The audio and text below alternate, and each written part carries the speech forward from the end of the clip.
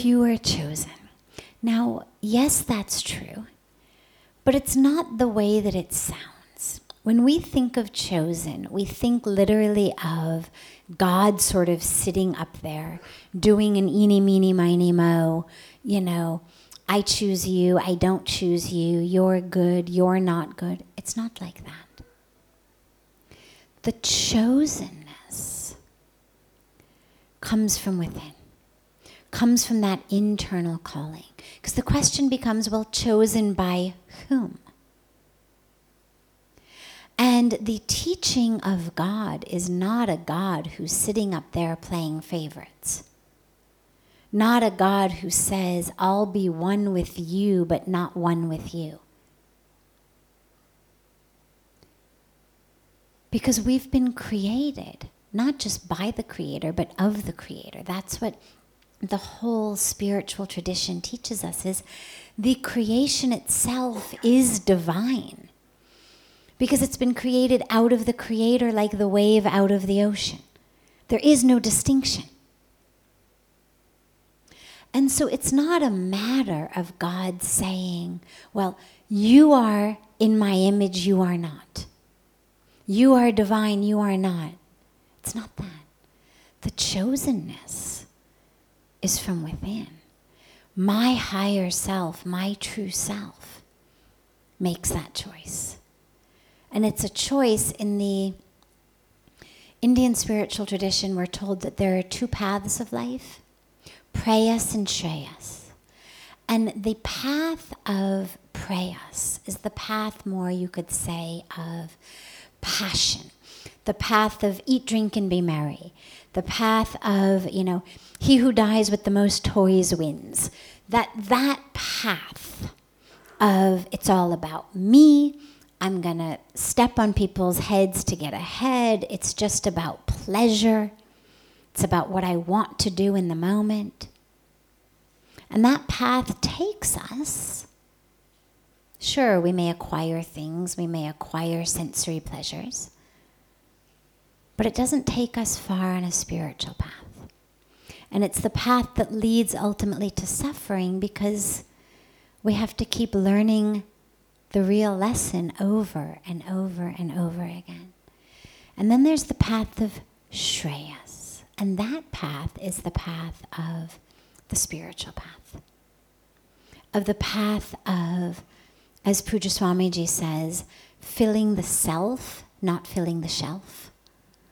So that commitment to self rather than shelf.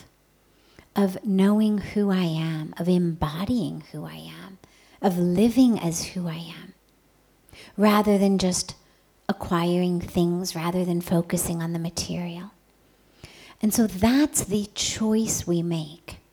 When we say few are chosen, well, we have to realize we are the chooser.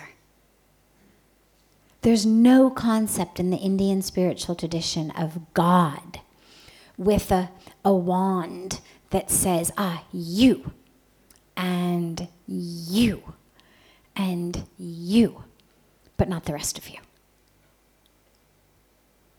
Every single one of us is created from the same stuff. We all are waves of the same ocean.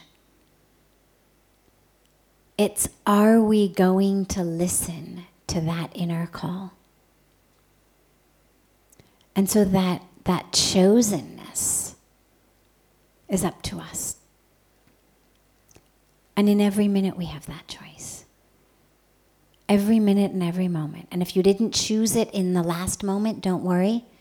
It's a new moment right now. And that choice is there for all of us.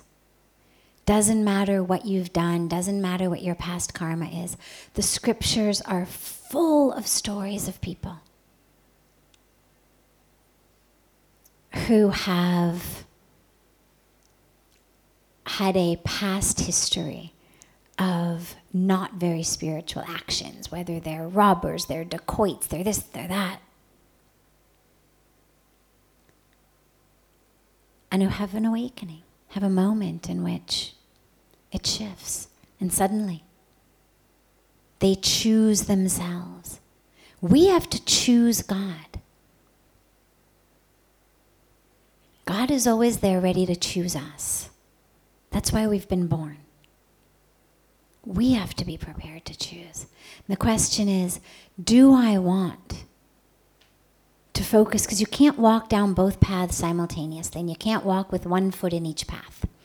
Otherwise, it becomes like those really bad, B comedies where the guy's standing on the dock and he's got one foot on the boat dock and one foot on the boat, and he's chatting with someone, and slowly the boat starts to go out to sea, and you can see the guy, and now he's straddling, and a foot's on the boat and a foot's on the dock, and now the boat's moving out into the ocean, and the guy ultimately, splats in the ocean.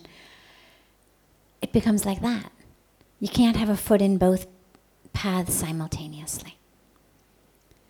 And it doesn't mean that we can't enjoy life.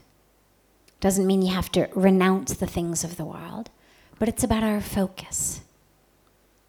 I can't be marching toward two different destinations simultaneously. So I have to choose.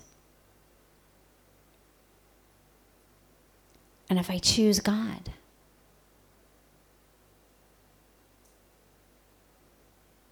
then I'm chosen. And if I don't, that's okay. I have another chance next moment, another chance the moment after that, another chance next life. But I'm gonna keep coming back until I choose.